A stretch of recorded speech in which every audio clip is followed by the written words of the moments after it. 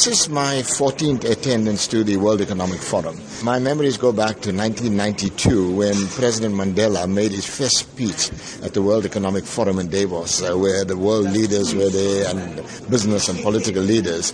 And he credited his moving away from nationalization of mines was largely because of the interaction with the business community.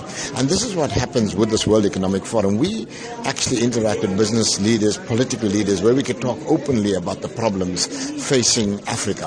When you look at a place like Africa, the restlessness of the youth is a big problem. Right now, 70% of the youth of Africa live below the poverty line, which is a recipe for disaster. Concerning. And very, very concerning. And then if you look at our South African situation and the unrest of the youth, the restlessness of the youth in South Africa, right now there's not enough initiatives from the private sector nor the government sector to address the concerns of youth. There's been concerns from delegates we've spoken to. WEF in Africa is not specifically targeting young people, and they're not giving enough platforms for young people to expose their ideas about how the conference can be better, to talk about trade, to talk about economic transformation.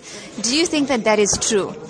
I share their concerns. My recommendations as a member of WEF is that they should actually invite youth organizations. There are a lot of other organizations here involved in the WEF, and I think there should be a concerted effort to ensure that from every country there is a strong youth representative. We need to hear the voice of youth loud and clear. Do you think that the messages and resolutions from WEF in Africa will actually reach people, South Africans and grassroots level? Do you think it will benefit them in any way?